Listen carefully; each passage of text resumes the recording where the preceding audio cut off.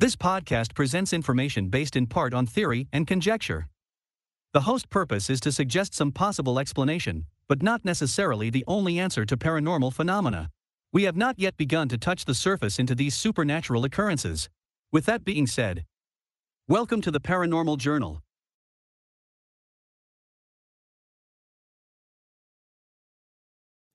Good evening, everybody, and welcome to the Paranormal Journal. Thanks for joining me tonight. Glad you guys been tuning in, downloading. Like it, love it, share it, put it out to everybody who's into the paranormal. You want to listen to a good podcast about paranormal things, real investigations, talking with real clients, talking with real investigators all over the world, all over the country. They're going to be on this show. Trust me, they're going to be on this podcast. And tonight's going to be no different. We're going to have a good guest on tonight. A real good guest, folks. Barry Conrad, yes. Barry Conrad. Many of you don't know who he is. He's a famous videographer / paranormal investigator. He has investigated one of the most famous cases with poltergeist activity, and that's the San Pedro Haunting. He was directly involved with this case. A lot of things happened to him and his other cameraman, Jeff Wheatcraft, during this investigation. I've talked to Barry Taff about this investigation. He was involved with these guys as well. It was his case. I think he believed he passed it on to those guys, and all three of them were directly involved with the case. And Dr. Taft talked a little bit about the San Pedro Haunting, not as much as Barry Conrad is going to talk about tonight. He's going to go in depth about a lot of the things that happened in that case. And in that house with Jackie Hernandez, with Jeff Wheatcraft being hung in the attic by an unseen force, which I cannot wait to hear these stories. Unfortunately, Dr. Taft was talking about a lot of other different things, which was totally awesome. But he couldn't really get into the whole details about the San Pedro Haunting. He touched base on it a little bit, not as much as I'd like to, but this guy is going to bring it to you. He's going to tell you the truth about what happened in that investigation, and I can't wait to get him on. I'm going to get him on a hook here in a few seconds, and he's going to tell you the story about the San Pedro Haunting. So stay tuned, folks. Don't go anywhere. Barry Conrad is coming up. Hello. Hey, this is Barry. Is this John? This is John. How you doing, Barry? Hey, John. Good. Glad to get your call. Yeah. I was fiddling around with this Bluetooth thing. I couldn't get it working. I was like, what the hell's going on with this thing? Got it to work. Yeah, I got it working. I was like, here we go. Testing out new equipment is never good. Oh yeah. Are you in Pennsylvania? I saw your call coming from Pennsylvania. Yeah, yep, from Pennsylvania. What part are you in the Philadelphia area? Or? I'm about 2 hours from Philly. Oh wow. Yep, in the York area. About 40. Yeah, about 40 minutes from Harrisburg. Yeah. I've been to Philadelphia and Gettysburg. Did a thing there one time. Did a talk there, so it was good. So, oh yeah, I live like probably about 20 minutes from Gettysburg. Huh. Yep. I'm originally from Ohio. Okay. From near Cincinnati, a little town called Fairfield, where I grew up. That's by Hamilton. It's about 20 miles north of Cincinnati. So, so I miss that part of the country, Midwest. Out here, it's been right now it's really overcast. It's raining a little bit, which is unusual. Really, it's raining, huh? Yeah, we need rain. So anyway, it was good to talk to you. Now, this was for the podcast for you have a paranormal show, I assume, right? It's a paranormal. Yep, I do all paranormal stuff like UFOs, cryptids, hauntings, stuff like that. God, I love all that. I love all of it. Yeah.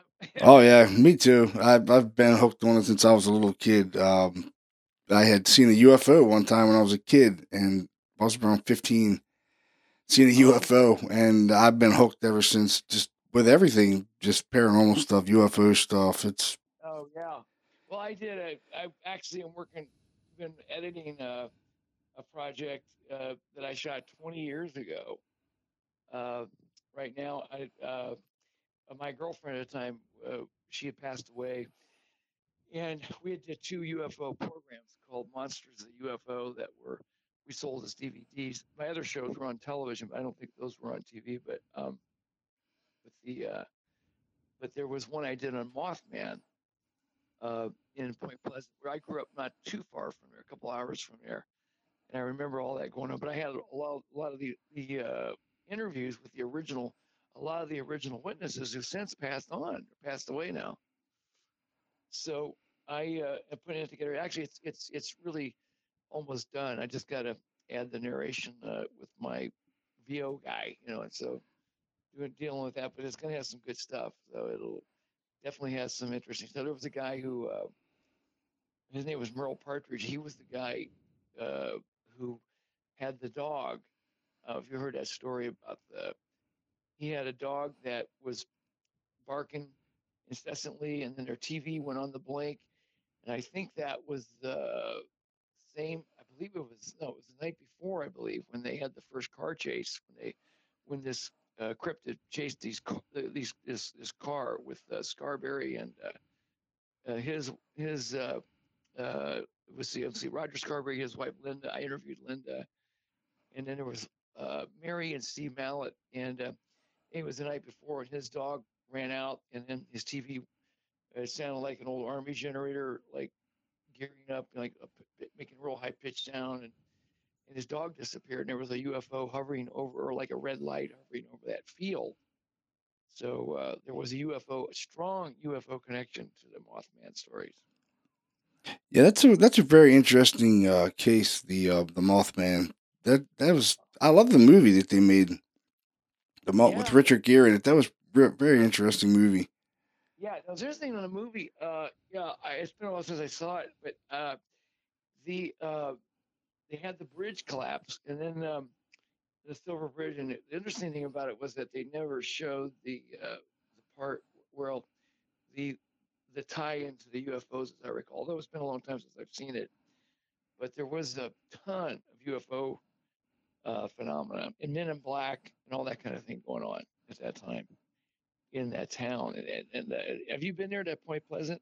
I haven't. I actually want to go there. I have family that live in West Virginia, and I've always wanted Yeah, to go there. Never been there though. they have it's right on the Gallup Police Ohio border, and every year they might. I'm not sure if Jeff's going to work in it. They might run my documentary this September at the festival at some point. And but they have I know this big Mothman festival. They started it in 2002, and actually, I think I was there for the first one. I went back for it, and I interviewed. You remember Rosemary Ellen Guiley? Did you ever have her on your podcast? Yeah, she was on the same radio network as me back probably 15 years ago on Pair X. Yeah, she was a good friend of my ex, and I know when she came out to the West Coast, she stayed here, and I interviewed her back there at the time about it because she would give a talk about. She was amazing. I think she wrote like amazing amount of books. It might be like almost 100 books or something. She wrote so much. Yeah, She was really prolific. God. And then unfortunately, and she's passed away now. yeah, she passed away a couple years back, I believe. A couple years back, yeah, I Yeah, went to a memorial service for her in Hollywood. And, so yeah, I'm really really nice sorry. lady. Oh, extremely nice, really knowledgeable on all that stuff. I can't believe how much stuff she had written. So she wrote the first. Well, I didn't. I think I would just say one of the first really thorough books called the Encyclopedia, I believe, of Ghosts and Spirits or something like that. And it was thick. It must have been, I don't know, at least 1,000 pages. It was big book, very thorough, inclusive and stuff. But it was really an incredible book. But yeah, I was sorry to hear she passed away. I was at a memorial service for her. I guess she had cancer or something. Yeah, Anyway, yeah, I was actually surprised too. I had seen it on TV. I was like, wow, because she was doing that. What's that TV show that's on now? The Paranormal Caught on Camera. was it? Oh, was she on that? Yes, yes. Yeah, She would do little cameos on that show, I believe. yeah. And I think And it, they had dedicated a show to her, and I was like, oh my god, Ellen died. I couldn't believe it. I was like, wow. yeah, yeah, yeah, absolutely, absolutely. But so I guess you wanted to talk about the San Pedro case, right? It was the case that you said you had Oh you seen yeah, that case? Yeah, I've been following that case for years. It's very interesting. I talked to Barry Taff probably about a month ago about that case, and Yeah, we've been in touch in emails. I've talked to him on his email quite a bit. So well, yeah, you I have think talked to Barry Taff.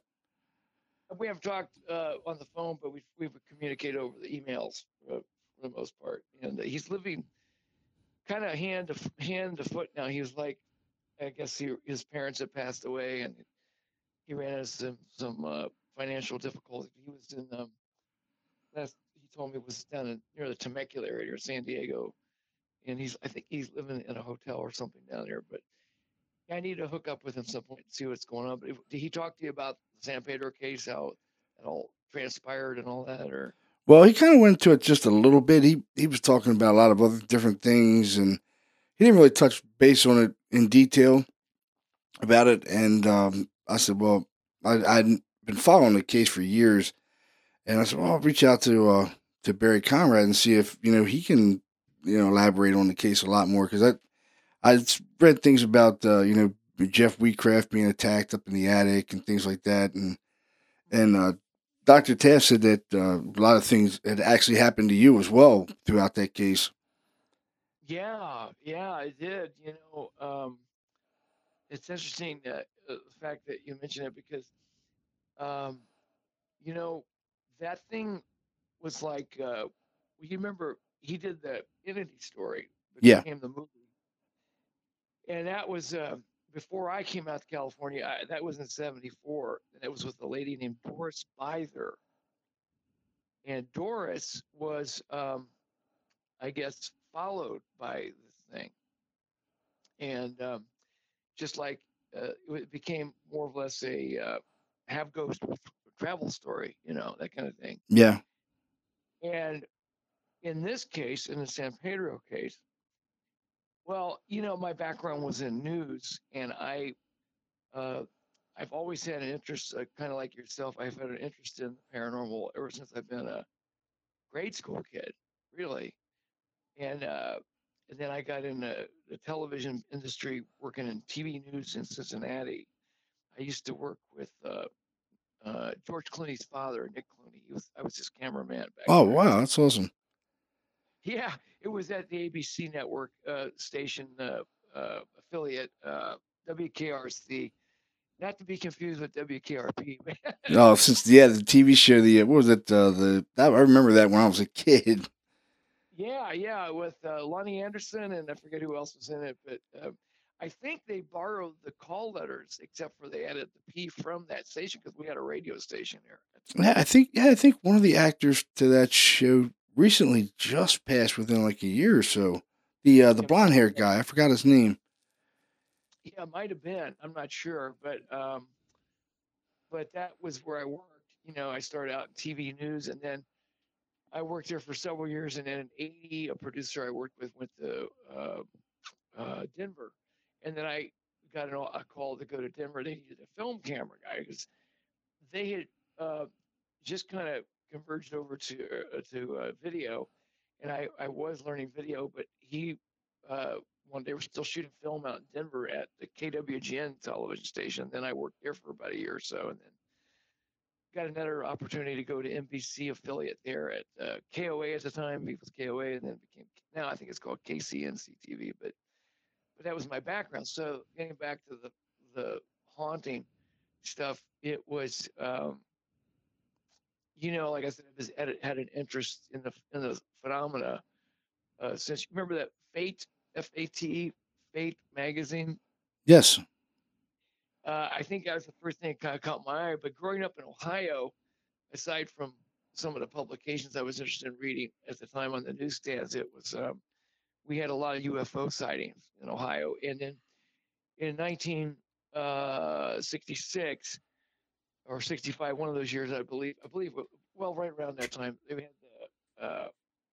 there was a Colonel Coyne. I forget his first name, but Colonel Coyne was a military chopper pilot, and up over I forget, somewhere in northern Ohio, they actually had an encounter with a UFO that came up over the top of their chopper, and all their instrumentation went out, and it started sucking them up towards the chopper.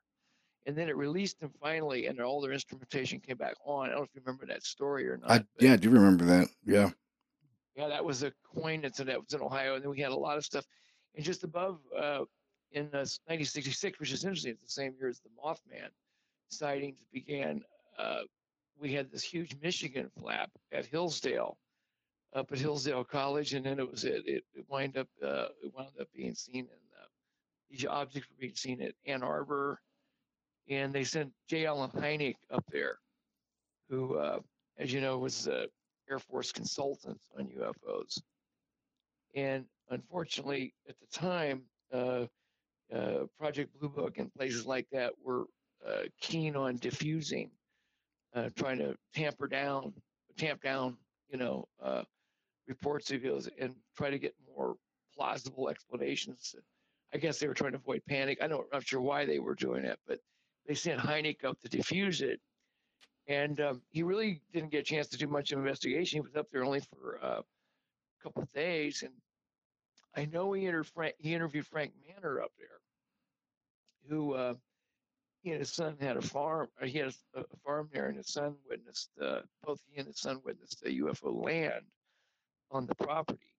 And since it was a little bit swampy, some of the property, Heine gave this rushed he was rushed into a press conference, and that's when he had all these people and what's going on, because there were police witnesses that actually photographed UFOs up there too. Although you don't see the photos that much, I have a copy of them somewhere. And then he declared that it was probably, although he said he couldn't make a statement in a court of law, but he says probably swamp cats, and that's why he took a lot of heat, over the years, because swamp gas obviously doesn't accelerate into the air from the ground that high up. It usually stays, within a few feet above the ground. You can get a kind of a phosphorus glow from vegetation that's is a state of decomposition, that kind of thing. But that was that whole swamp gas thing. But that was, like I said, Ohio was really a hotbed of a lot of things, and we had the right after, I think, gosh, within 2 weeks after this Michigan flap, and it was a flap because there were so many sightings. There was an officer named Deputy Dale Spar in Portage County, Ohio, and he and his assistant were checking out an abandoned car or something. It was like 2 a.m, and this object rose up out of the woods nearby, and they chased it, and they chased it all the way across state lines into your state, into Pennsylvania. And it finally just shot straight up and away at a blink of an eye near the Pittsburgh airport. Normally, they don't think they're supposed to go across state lines, but they did chase that object that across state lines that night. I don't know if that rings a bell, but that was that same year, right after the Michigan flap. So I thought that was interesting. Yeah, the UFO phenomenon is quite amazing. I know the one that I seen when I was a kid I was blown away. I lived in Baltimore my whole life, and I'm just walking down a inner street, inner city street, and just happened to see this blue light, above this really big oak tree. It was probably a couple thousand feet above this big oak tree, Oh wow! and made no noise, but it was kind of like, I think it was moving, and I kind of caught it out of the corner of my eye, stopping. And I had just happened to look, and I'm reaching. My cousin was with me, and I'm around 15, and I'm reaching over to my cousin. I'm glad I never took my eye off of it, because I would have never seen it accelerate. And it was out of sight in like less than a second. It accelerated probably thousands of miles from a standstill to thousands of miles. It went in less than a second. I just seen the direction it went in, and it made no sound. It just went, and it was gone. I was like, oh my God. And I was with my cousin. I was like, did you see that? He's like, I didn't see it. I was like, it just happened so fast, man. I said, if you would have if I took my eyes off of it, it would have just been gone, and I wouldn't have known what happened to it. But I actually seen it accelerate. I was like, oh my God. I was like, oh my God, there was like something out of Star Wars, dude. When it went into light speed, I was just like, oh my, it was just unbelievable. And from that Yeah. point on, I was blown away. What year was that about? You remember what year that was? You were I was 15? 15.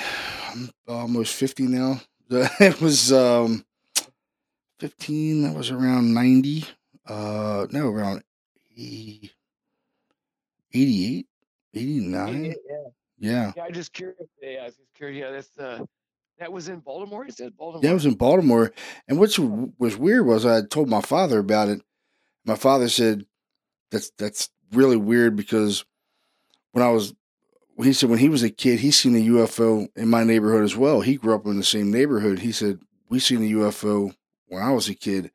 He said, and actually, when you were a baby, we had something happen at the apartment that we lived in. We lived in a row house, and right. my mother and father said they had woken up around I don't know, it was around 1 o'clock in the morning, and Oh, the outside was like uh, completely illuminated in this ultra bright light.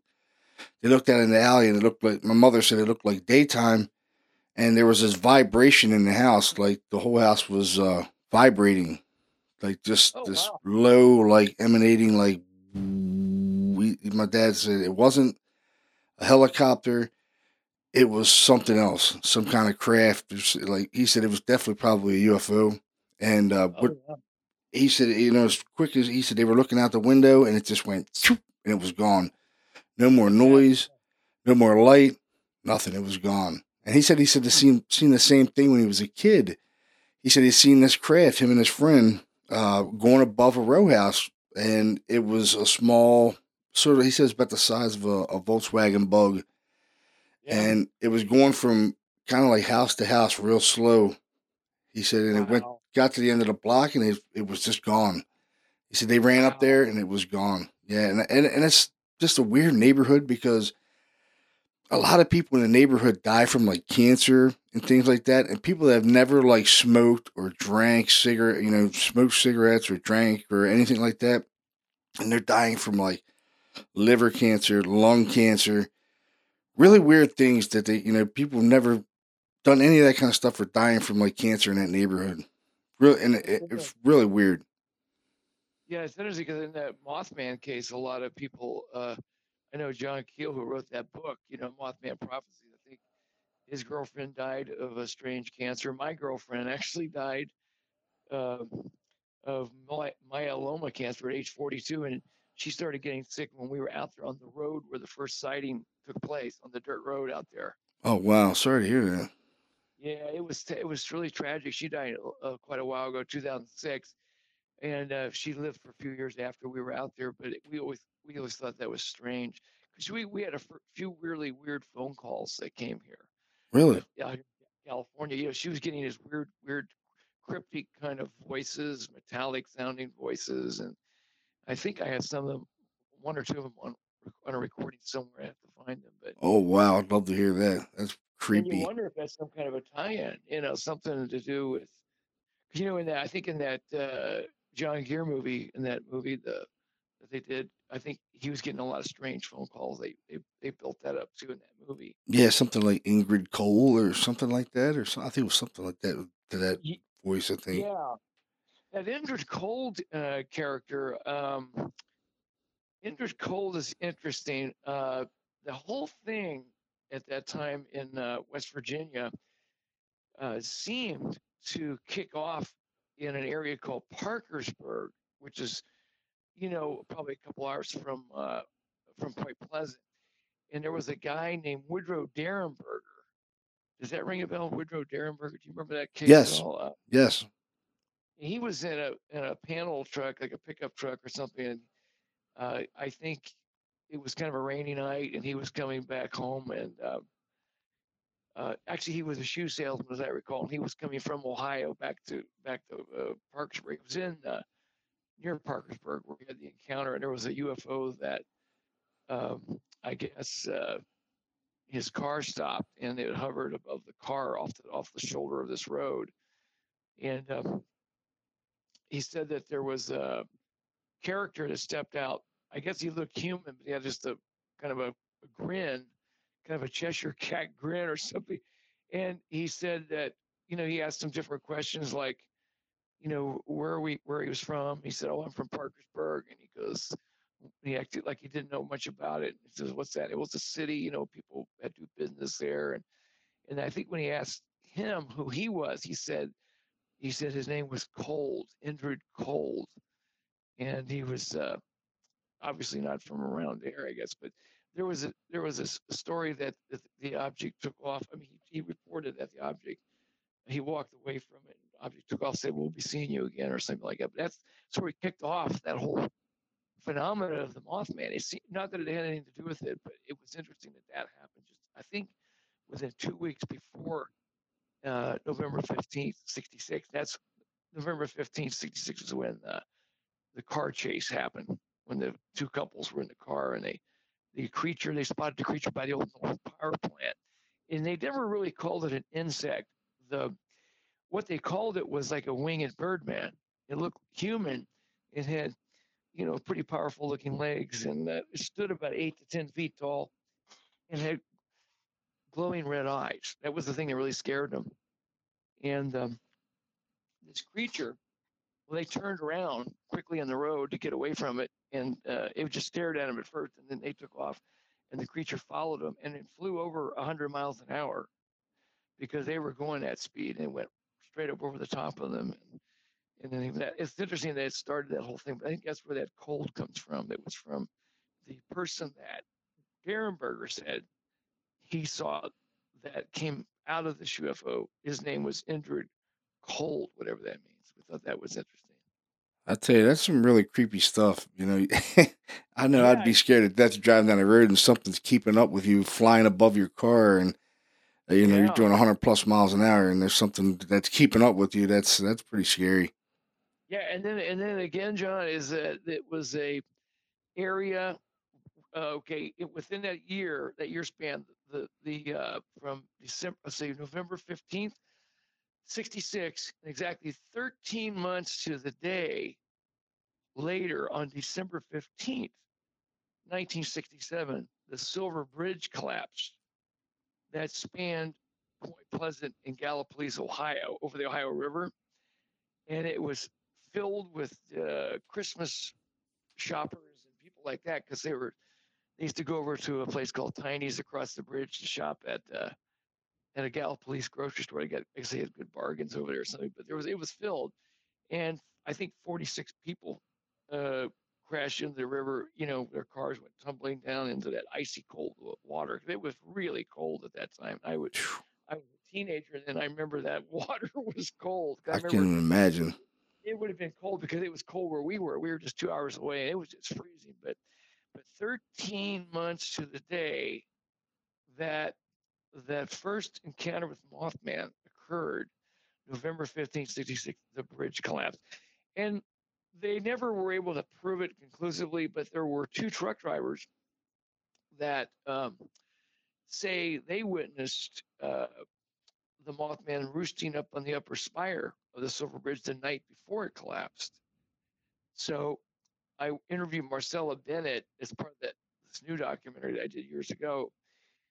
And she was a lady who encountered it firsthand the night after the car chase. She saw it. She was with her brother Raymond Walmsley, and they were visiting a friend named Ralph Thomas out in they call it the TNT area because they used to manufacture dynamite out there. It's right outside. It's part of the McClintock Wildlife Preserve. It's right outside of Point Pleasant. And they were going to visit a friend of theirs, and the guy wasn't home, but his children, I guess his children there was there, and as they, I guess the brother started walking up, he was ahead of her, and she just turned, happened to notice a figure, like a gray, shadowy figure of a tall person, but then she noticed it had wings and it was leaning against the car. And she was so freaked out. She had her baby Tina in her arms, and she actually dropped her baby, and she had a lit cigarette, and she was just like hypnotized by the glowing red eyes of this creature. And then her brother came back. The creature was gone to get her, and she got up finally and picked up her baby. The baby was okay, and got into the house. And they saw this creature come up through and look into the windows. They could see the glowing red eyes staring at them with the kids that were in the house. You know what's really amazing about that story. Yeah, I've been doing paranormal investigations for over 20 years since 2000. Uh, I've done a lot of cases, around the probably around the 1,000 mark, maybe. Yeah. And in a lot of the cases, kids were seeing this black thing with red eyes. And in one case, I had the mother and father were seeing the same kind of thing right outside their son's bedroom. It was they actually thought someone was trying to break into the house, but they seen these glowing red eyes outside the window, and they called the police. And the Wow. police came, searched the area, nothing. But then it wound up advancing inside of the house and coming out of the closet. And we went in this. Wow. Yeah, we started investigating the case, and it was insane. Actually, it was a lot of kind of like poltergeist activity going on. Just the first initial case that we investigated, they had a door off the hinges and it was leaning against the wall. And she has her back to it and she's talking to myself and another investigator. And we both witnessed the door fly off of the wall and just comes over and hits her in the head, pins her to the floor. And, she spills coffee all over me. I'm like, oh my God, I got coffee in my face. And we go to, I'm trying to help her up and get the door off of her. And it felt like there was like a 400-pound weight on the door. Oh my And we're God. like, we couldn't get the door off. And all of a sudden it freed up. And it was like one of these really cheesy doors that you can lift with like one hand, like a cardboard Yeah. door. And I looked over at the investigator I was with. I was like, that just felt like there was like the door was like 400 pounds. He's like, that was really weird. And, Yeah. we sat down at the table and she's wiping her face off. And all of a sudden we start hearing this growling noise like a big German Shepherd is like under the table, in the dining room table. And I'm like, you have a dog under there? She's like, no. And we're like looking. And it's like this really loud roar, like this ground noise. I'm like, what the hell? And I stand up and things like start shaking in the corner. And we're like, oh my God, what the hell is going on, dude? We don't even have a camera going or nothing. We're just initially just talking with her. And we're having all this activity going on. It was insane, the amount of stuff that was going on. Did they get anything on camera, or just didn't have it going that We day? were catching these light anomalies, sort of like you had caught at the San Pedro Haunting. Oh these yeah. these light anomalies happening like during broad daylight, and they would illuminate and move across the room, and it was That's right. crazy. It was totally crazy. Well, that's right, and it's interesting you said about the poltergeist activity in association with a creature or whatever it was with the glowing eyes, because that's exactly also what happened in Point Pleasant. They said that they had a lot of poltergeist types of activity. Just the object movement of objects, and shadow people, other things like that, and objects moving themselves, uh, and like you said, strange lights, strange orbs of light, and stuff like that. So it's got to have some kind of a connection, some kind of a tie-in to it. Yeah, it's weird, and I had a lot of cases through the years that were almost similar to the same thing. They seen these black things with red eyes. I had another case in Ephrata, Pennsylvania, where the kid was seeing this black thing with red eyes, and it was changing sizes, like kind of like shift shaping. And the mother thought maybe the kid was having psychological issues. So one night she stayed in his room, and sure enough, she wakes up around 3 o'clock in the morning to this really foul stench, and it's cold in the room. And as she looks up, there's this figure. She said it almost looked like Bigfoot. But there's Wow. this figure that's like 7 foot tall. It's all the way to the ceiling. And she said it's black. It has hair and it has glowing red eyes. And it's staring down at her. She said I was so scared that she couldn't move. And I actually, she said it disappeared. It disappeared, but as it was slowly disappearing, like just like losing its its abilities, and it just kind of just started evaporating into nothing. She said the last thing that went away was the eyes, these glowing red eyes. It was the last thing that disappeared. And I What? did capture this black stuff on video uh, for like approximately 15 minutes, appearing and disappearing, kind of like creating itself. And then it would just dissipate into nothing. It would move across the room, like grow real small.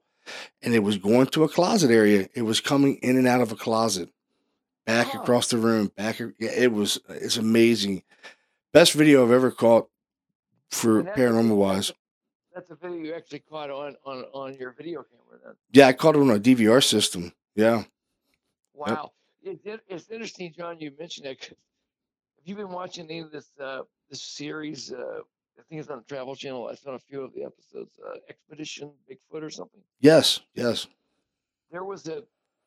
was a sighting they had of a tall creature. They've been looking for the Bigfoot thing. I forget. I don't think it was Northern California. I forget where it was. I think the last episode I saw, they were in Northern California, but they were finding some interesting things. But there was, I don't know, I'm not sure where it was, but they were in some remote area, and I think it was on an IR camera. I don't, I don't know if it's thermal vision. I think it was IR, as I recall. They spotted a really tall creature, and they got it on camera. Is what you said. It just looked like it dissolved like a lemon drop, you know, dissolving away into nothing, like just disintegrating. And that was interesting to me. It tells you, it was like, okay, what is Bigfoot? What is that whole thing about? So, Yeah. I know when I had seen these light anomalies as we were there. She had told me she had seen this the Bigfoot looking thing, and she's seen it look like a kid. All these different things, and like she's seen it as a mist too, like this black mist in her bedroom. So I said, well, where are you seeing it? She's like, it comes out of this closet. She said, we can never keep this closet door shut. It always opens on its own.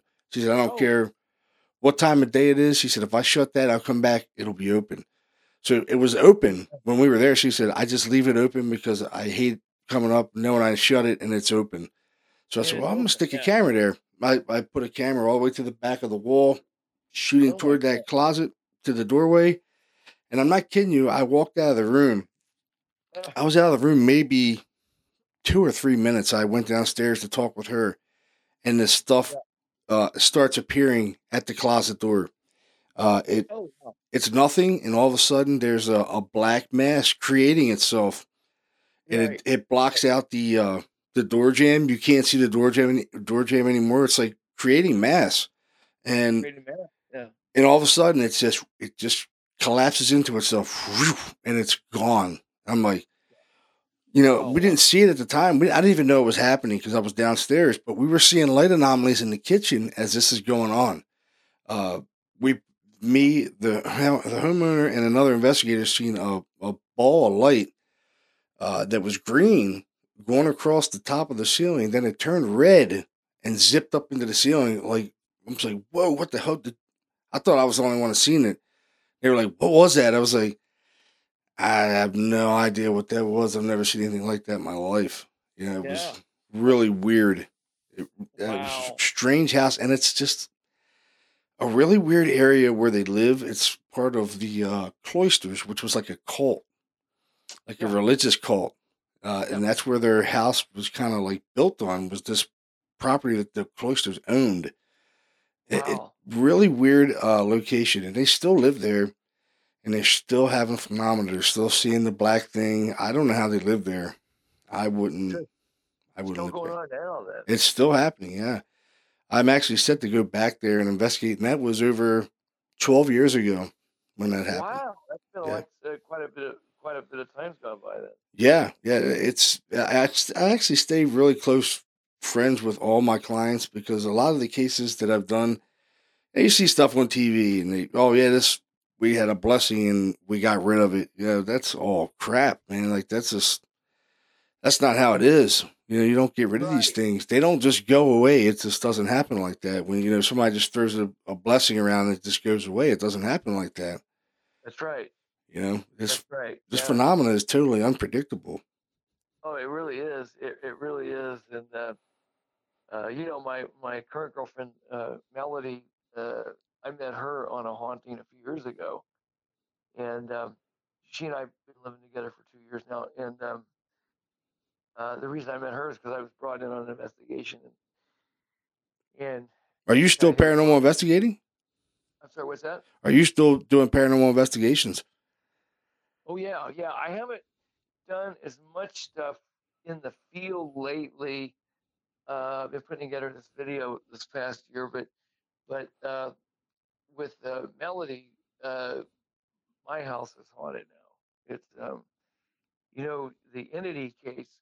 That's why we were investigating her out in Simi Valley. She lived out there in a home, and the remember the movie The Entity that Taff worked on, or he was his case, him and Carrie Gaynor's case, and the woman said she was raped and that kind of Oh thing. yeah, that's a creepy movie.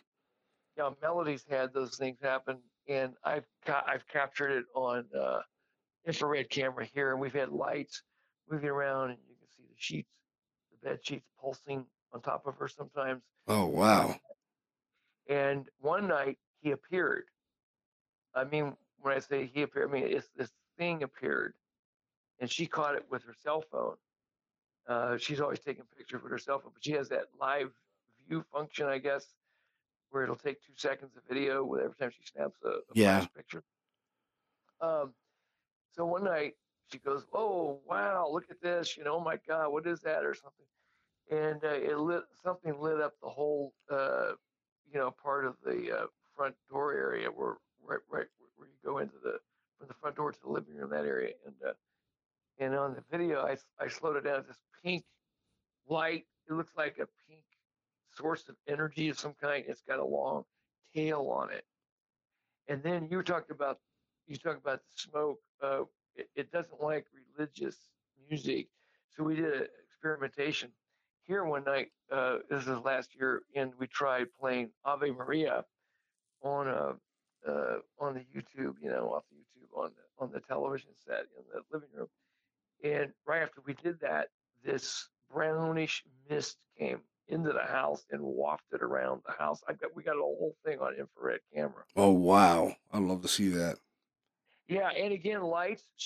Like you mentioned, lights. That's part and parcel to these hauntings. Is that most of the time they generate some kind of light phenomenon, Yeah, as they in do. as it as in San Pedro, and it was moving. They moved all around the bedroom, and you know, and then one. I mean, we have a camera set up outside in the driveway. You can see the front of the driveway at night.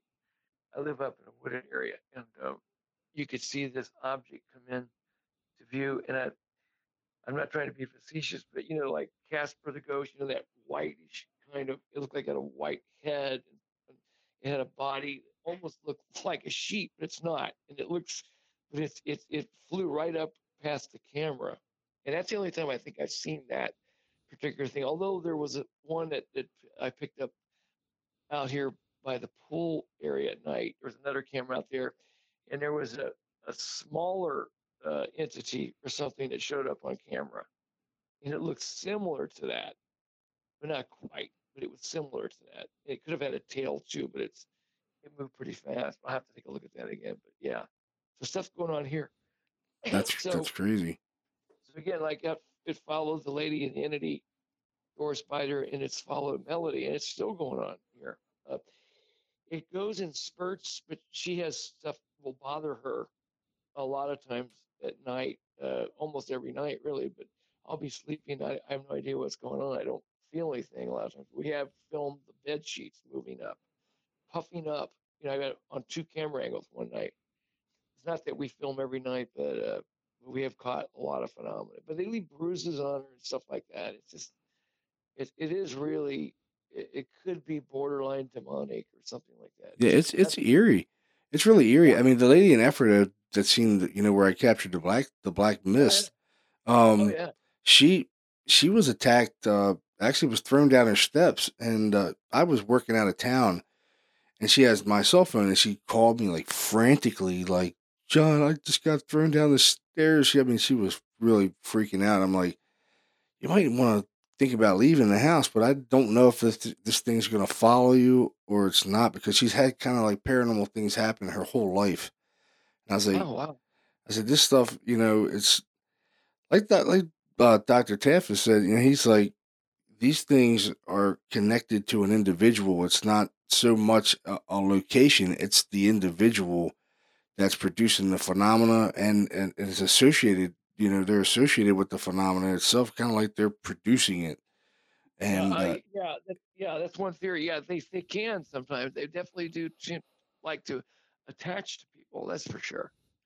A yeah, I lot of mean, times. I like the San Pedro case that you did. I think I've read on there, actually seen that one of your photographers was actually hung in the attic of that place, which was insane. Yeah. Did you see the? I don't know. Actually, I wrote a book on that. I don't know if you read the book, but I wrote a book on that years ago. And then there was a video I put out years ago. It was on Sci-Fi Channel, and it's called "An Unknown Encounter." A true account of the San Pedro Haunting. It's the same name as the book that I wrote in 2009. It came out. And now Jeff Wheatcraft, have you met him or talked with him yet? No. I've not. No, I've tried to find where he was, but I couldn't really find him on any social media. I can hook you up with him. I haven't talked to him for a while, but I'll look up his number. I can text it to you or something. Oh, awesome. Yeah, he's was working at Disney. He might be retired now. I'm not real sure. He not at Disney Studio. He was out at the theme park, California Adventure. That's like an adjunct to the main theme park, the original theme park. And he was doing some kind of engineering work or something like that. He also did. He was a still photographer when I met him, and I met him out here in California. I had just moved out here in. I moved in. Moved out to Southern California in '86, and I've been living in Denver, working in television news there, and we were working on a short film over at Disney at the Disney studio. It was with Alan Young, who used to do a show called Mr. Ed about a talking horse. And, Oh yeah, I we had, remember Mr. Ed. remember that show? Oh yeah. With the guy Alan Young. He just passed away a few years ago. He's a great guy. And then we had Karen Black, who also has passed away. All these people passing away. And I like who all the else? older shows more than I do the newer shows. I I do stay up too. watching old, like Me TV, watching all the old shows. I'm the same way, and I like stuff like My Favorite Martian and all that Oh my kind of stuff. god, yeah! I just bought the like whole box set of In Search of with Leonard Nimoy. Oh my god, yeah. Oh my god, I love those shows. Yeah, the whole Those set was like $24. I seen it on Amazon. I was like, I gotta get it. I've been watching it since I got it last week. Oh yeah, there's a really good episode, and I don't know who they had a really good psychic in one of them. They were in a with Hans Holzer, who wrote a lot of books. He's passed Oh yeah, on, but yep. and it was in a place in New England. I remember seeing one about I can't think of where I think I want to say it was Maine, somewhere in Maine, but there was a house that was being haunted by a person who I think it was a woman, and they see her apparition. There were two young ladies living there, and they see her staring out the window, and she dissipate and stuff. And they had a psychic that who Hans Holzer had brought in, and she was really nailing it.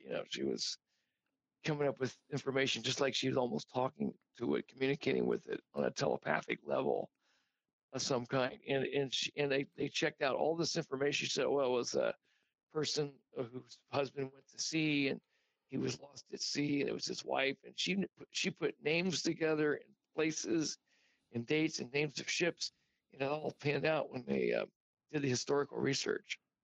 But if you see that one, I think you'll enjoy it. It was definitely In Search of. Oh, I I think love it that was show. In Search of Ghosts. I think one of the episodes, In Search of Ghosts. I think it was one of that. Sometimes they would run several different episodes and stuff, but yeah, but I thought that was a great show. Yeah, oh And definitely. So in the in underneath, the in the San Pedro case, did that stuff follow that stuff followed you guys to your home, right? Yes, yeah, okay. So so Jeff and I had met on that movie set, as I said, Platinum Blonde, and then we became friends. And I had a production company, and small production company, worked out of my home, and I lived in Studio City at that time on Tahunga Avenue, and so Taff had called me. I had worked with Taff on a couple things, and not too much had happened really on a couple of cases. I had always took my video camera with me, and if, being in the television business, I had a fairly good big size camera at the time, and Jeff uh, was a total skeptic, and I asked Jeff if he wanted to go out to the San Pedro house that Barry Taff had talked to me about, and he had gotten a call from a lady named Susan Castaneda, and Susan was a neighbor friend of Jackie, a lady named Jackie Hernandez, who was living in a little bungalow down there on 11th Street. It was 593 West 11th Street in San Pedro, and there were two twin bungalows. Then, if somebody's looking for that address, they may not even see it today, because if you go down there, um, there's another house in front of it, and these two twin bungalows sit behind this this other person's house. And at the time, it was a guy named Michael Cooper who was the landlord, and he's not there anymore. It's another owner now named Jesse Segala, and I think he said there's not a whole lot of last time I talked to him, wasn't a whole lot of activity going on now, because he still rents the house. I doubt if he even tells people that it's haunted. Now I wonder if you had brought maybe yourself or Jeff back to that location, would that activity pick back up or something like that? That's a good question. I thought about doing that, but the thing is, um, okay, he was a huge skeptic going into the case, and the after the hanging incident happened, and you know all about that, Oh and yeah, that's where he got hanged up in the attic, not killed, but another guy got him down. Gary Bame pulled him down. He never stepped foot back in that house again. really? Uh-huh. He never Wow. stepped down. Now he did go up to Weldon. When you said that the entity followed her, it did. It followed her up to Weldon. She moved up there. She had a temporary, transitory, I should say, reconciliation with her ex-husband Al, who since passed away, and his name was Al Hernandez, and they used to go fishing and hiking and stuff up in an area called I think it's up in the Lake Isabella area. It's up near Bakersfield.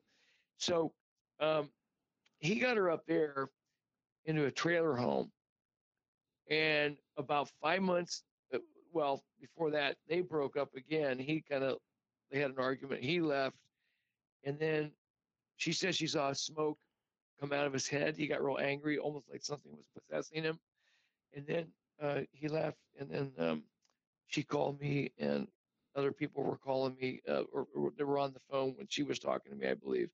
And they said they had seen the apparition of an old man appear in a widescreen TV set that was unplugged. They were moving it into a storage shed. So I asked Jeff if he would accompany me back up there. Now You this mean they is, seen it in the screen?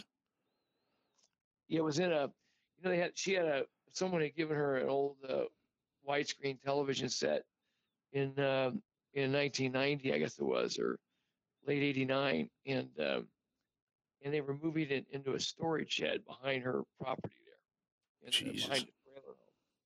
And this was in broad daylight. There was a guy named Jim Silcott, who's since passed on, um, and his wife. I can't think of her name, or Janice. I think her name was Janice. Janice Silcott. They saw this image, kind of the same thing that Jackie had described in the original house in San Pedro. She said she saw a desiccated looking old man that would sit on the bunk bed in a children's bedroom. And then she also saw that entity sitting at a kitchen table chair in the little kitchen. And she had a day bed, off right off of the kitchen in the dining room area. And she said it lingered there before it disappeared for about 5 minutes or so. Wow. And just stared at her. And it looked like a corpse, looked like a living corpse. Oh my Looked at her. God. Yeah, pretty scary stuff. Well, like I said, Jeff was very skeptical the first night when he went down there. Well, when both of us went down there was August 8th, 89. And we went in, and Taft met us down there, and he had a friend of his there named Larry Brooks. And so Jeff and I went down and we checked it out. But again, uh, I'll never forget, Jeff was so skeptical. He went along because I asked him, I said, well, you know, you're a really good still photographer. Maybe you can catch something. He goes, yeah, right. Because I don't buy any of this stuff. So, you know, he was so skeptical. And so they, she had told us, Jackie told us that she has also seen another second apparition of a disembodied head in the attic crawl space. And this is August 8th, 89, like I mentioned. And so we talked to her, and her girlfriend Susan was there, and she had seen a lamp fly off a table, kind of typical poltergeist type stuff.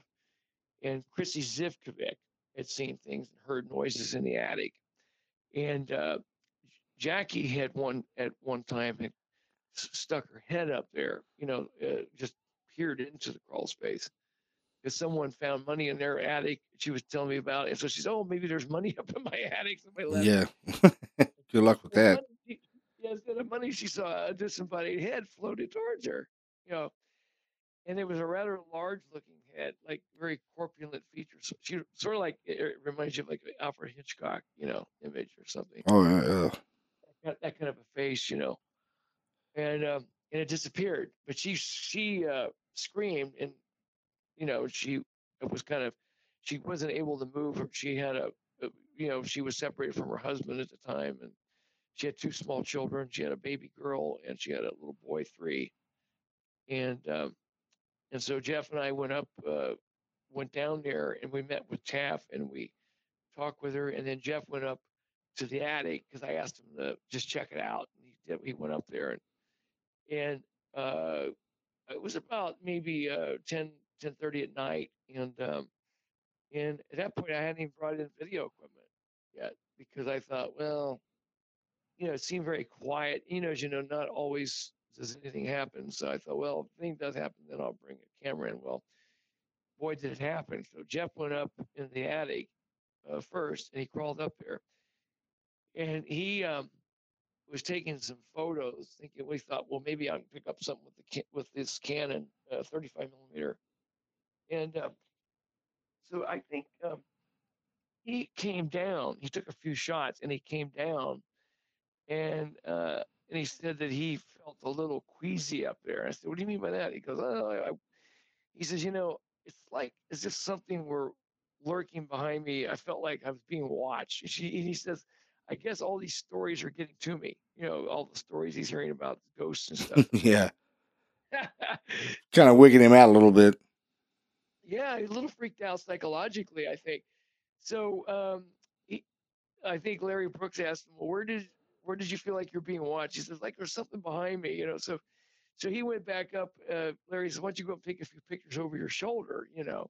So he went back up, and he obliged us, and he went up and he was taking a few pictures. He was into his third frame uh, shot, you know, and he was squeezing off the trigger. And at that point, something grabbed the camera out of his hands. Oh wow. And he let out a scream or a shout or something, or a groan, and he comes bolting down from the attic crawl space, and he said something. You know, his hands were outstretched, he's shaking like a leaf, and all the color had gone out of his skin. He was looking pale as a ghost itself, you know. Yeah. And he said, we asked him what happened. He says, "Oh my God," he said, "something just, the camera just pulled out of my hands." I said, "Well, did you feel anybody brush up against you?" He said, "No, no." He says, "The camera just jerked out of my hands." I remember that's what he said. So I said, "Well, hang on." I went out, got my camera and my video. It was an Ikigami 730 camera, and a 3 tube camera back then. It's not really good in low light, but you can gain it up. It's noisy, not like the chip cameras we have today. They're really good today. But he went up, I went up, he went up. He found the body of the camera lying face down in a little crate up there. It was on the other side of the attic. We hadn't even been all the way over across that attic, so we knew he couldn't have him up there, in the dark, but you could still see him from a little bit of the spill light coming from below. And so, he found the lens lying port side up, I believe, behind the trapdoor. He was amazed at that. He put the lens back on the camera. It wasn't damaged. It was just like it hit the button on the camera to unlock the lens. Wow. You twist the lens on and off.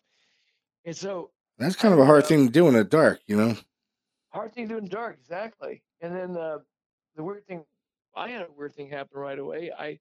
I was rolling as I went up. I had to hand it was kind of a bulky camera. I handed the video camera up. I kept the camera rolling in the hopes that we would catch something. And then I crawled up there. We'd just stand on a washing machine in that laundry room, and I got out a couple milk crates or something. We were able to hoist ourselves into the attic. And then when I got up there, he handed the camera back off to me, and I was rolling. And as I was rolling, I didn't see anything, but the camera suddenly neutralized. It just kicked out. It just shut down. And it's interesting because these were big batteries. They were 14-volt batteries that are put out by Anton Bauer, and they're real professional, expensive batteries. They run the camera for a long time. And I charged up all the batteries. I keep them in a porta brace bag. And so I said, give me another battery. And they handed me up another battery. I think Larry did. And put it back on, and still no response from the camera. It was dead on the doornail. And then I noticed that the little pilot light where you turn the camera on, well, it would always turn on. It would have a little green light, so you know that you were on. And if it was going out, you would get a red flashing pulsing light, but that would pulse for several minutes before it would completely go out. And even I didn't get anything. But when we came down out of the attic, the camera suddenly was back on.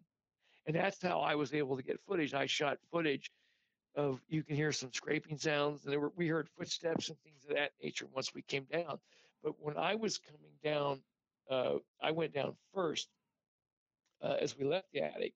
I'm looking back at Jeff, and he's coming down face first. I mean, I could see his head, and he's looked like he's got a very perplexed, strained look on his face.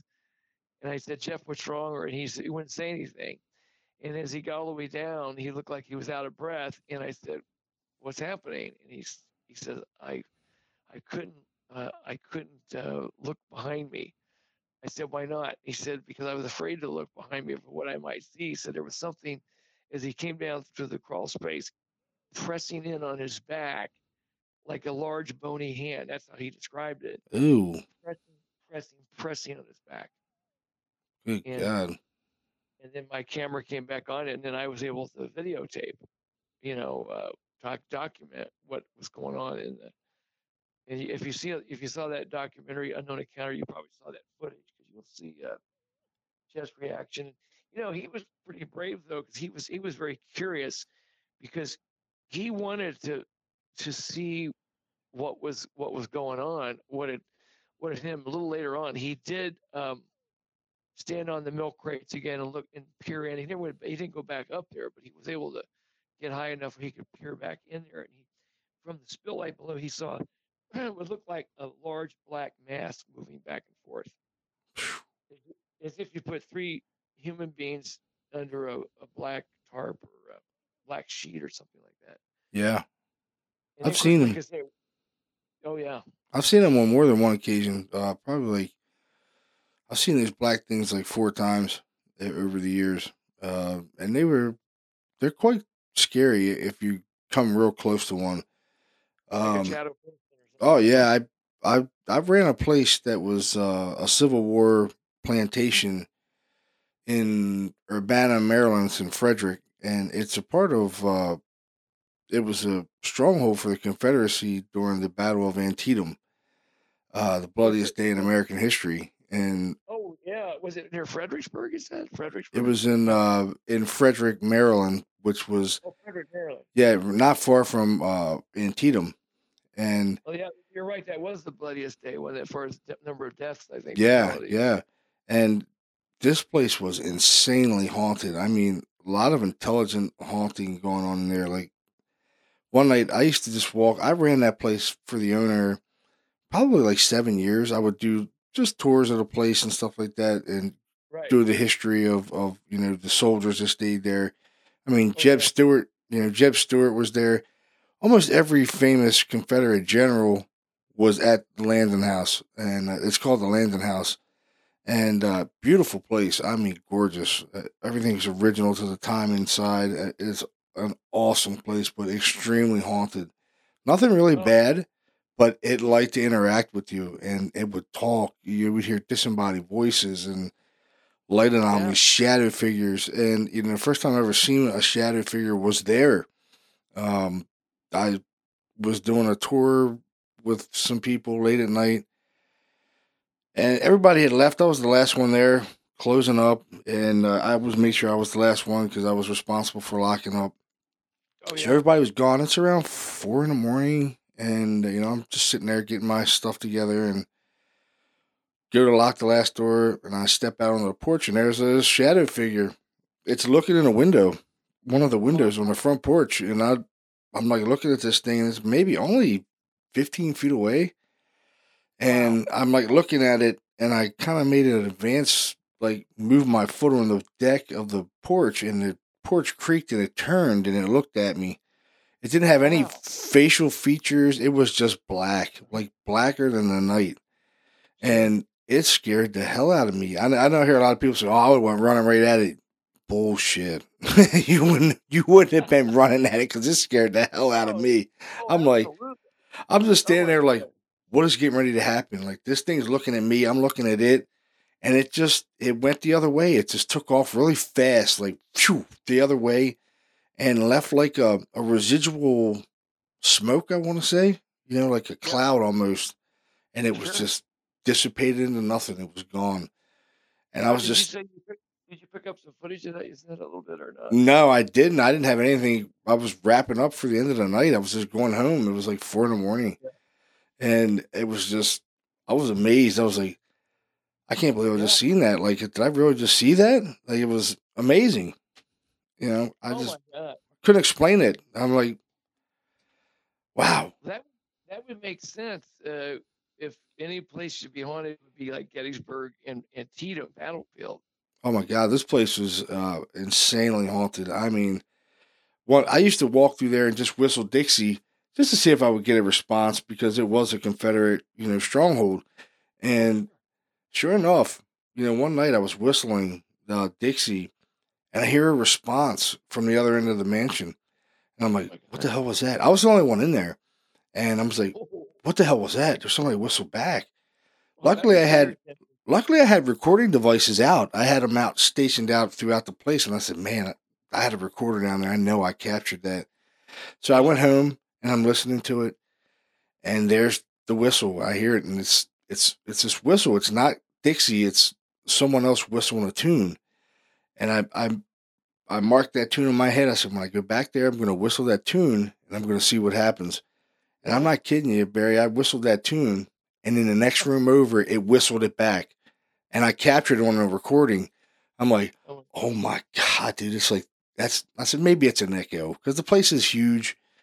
So I'm like whistling yeah. different stuff to see if I get an echo return. Nothing. I whistle that tune again. It whistles it back. I'm like, oh my God, this is insane. I've never had anything interacting with me like that. Like, That was interacting with you for sure. yeah, Yeah. it liked that tune, just that tune. It would only whistle that tune. And I have it on 3 or 4 different recordings of me whistling it and it whistling it back right in return. It'd Unbelievable. be, it'd be interesting to find out what that tune was. Was it some tune that maybe somebody would recognize, Or I had tried to get into like old music and try to listen to what that tune was, but I could never find what it was.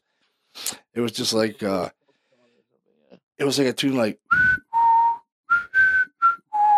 that was the tune. Yeah. It Wow. it loved that tune. I'll never get that tune out of my head ever because it loved that tune. Hang on to that recording. Oh, I have it. I have like several. It did it in front of a lot of people too. Like I had like 6 or 7 people with me one night, and I whistled it, and it did it right behind me on the stairwell. And they Oh were my like, God. "Oh my god!" Everybody's like, "Oh my god!" We were just, it was, they were like blown away. Such an, I mean, when you have something like that happens, it's just an amazing thing that you're hearing a voice Yeah. come out of nowhere. Yeah. I was thinking, did you ever watch the show My Ghost Story? Oh yeah, I was one of the co-creators of that show. I And I was did gonna a, I was gonna come on that show. Actually, Landon House was on My Ghost Story. oh, were they really? Yeah, Kevin Dolan was the owner of Landon House. He was on My Ghost Story. They made filmed him. So he was on there. They made a film. I was on the road a lot. I did the first two pilots. I was supervising producer on the first two pilots, and then I was out shooting uh, episodes for them for the first season, and I I don't know that those shows are now on Roku. If you get Roku stick, use a Roku stick Yeah, yeah. or TV, you can watch all those shows. And but the first two pilots that we did, which really is what sold they aired, and that's what sold the series. I don't think they're on that series. We had the San Pedro case on the first one, I think, and I love the whole set of it with the chair, and that was just cool.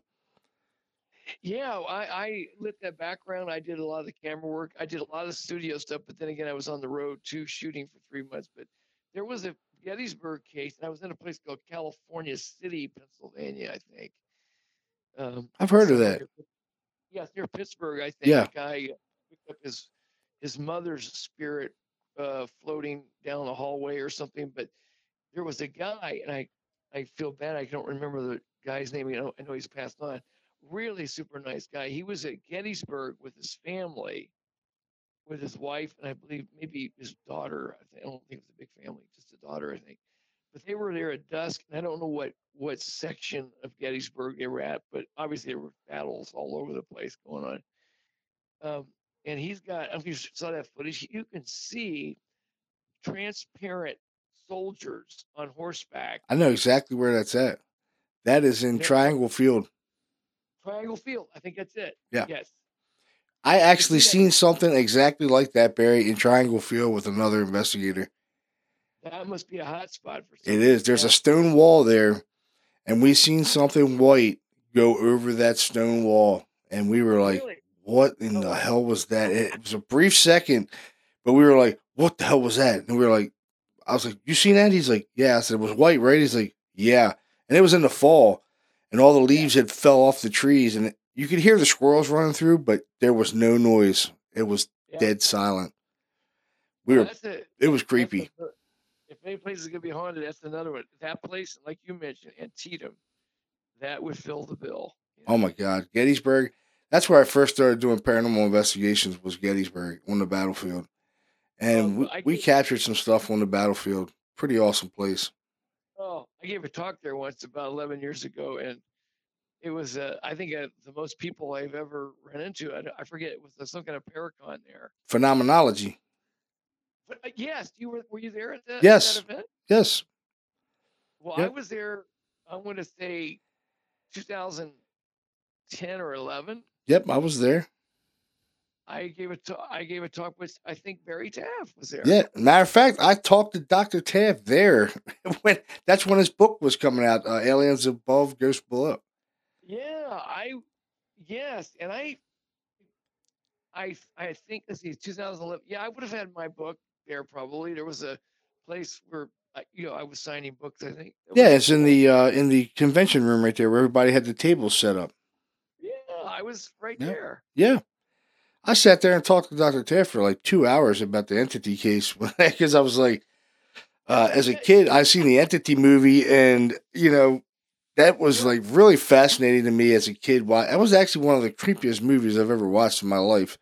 Uh, Yeah, Besides it The was. Exorcist, that was top two.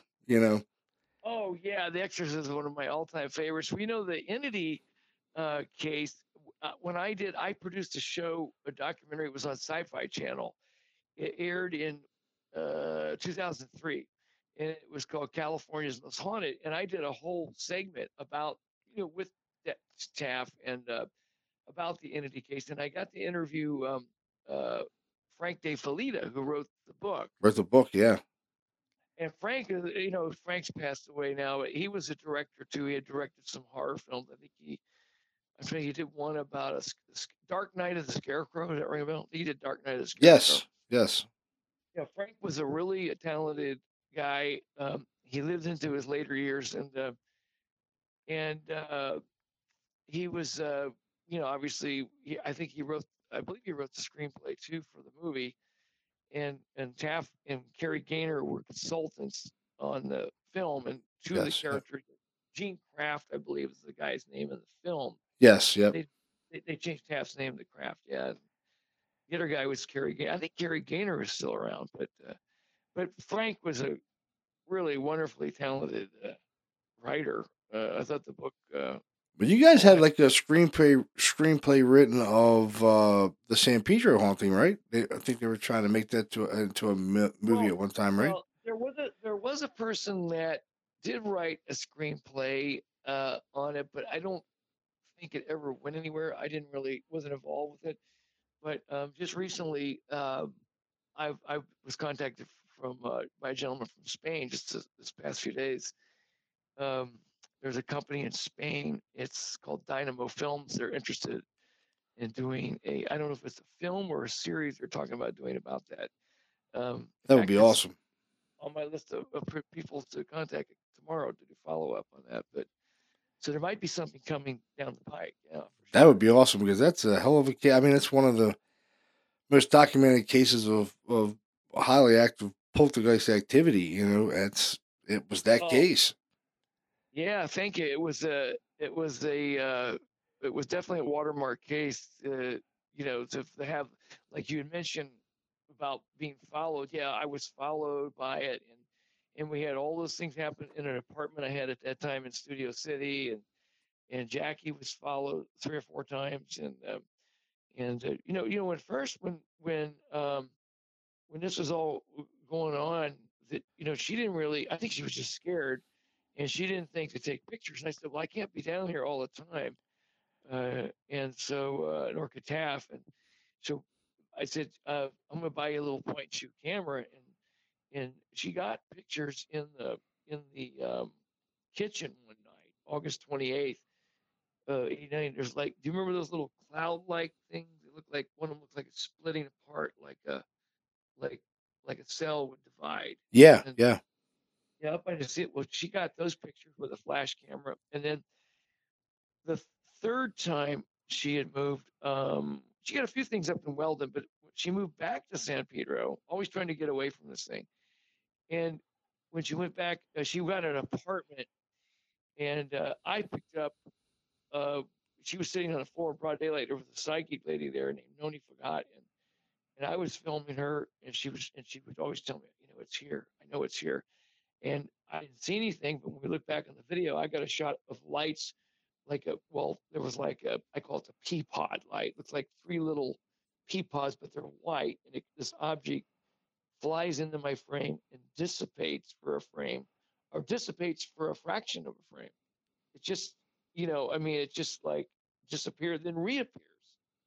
I guess in the next frame is what it would have been. Yeah. And then you can see it traverse across the screen out of frame. And then she got pictures with that little point and shoot camera at dawn one morning in, I believe it was in, I think it was in July or something of 1990, I believe. And she got these lights above the floor.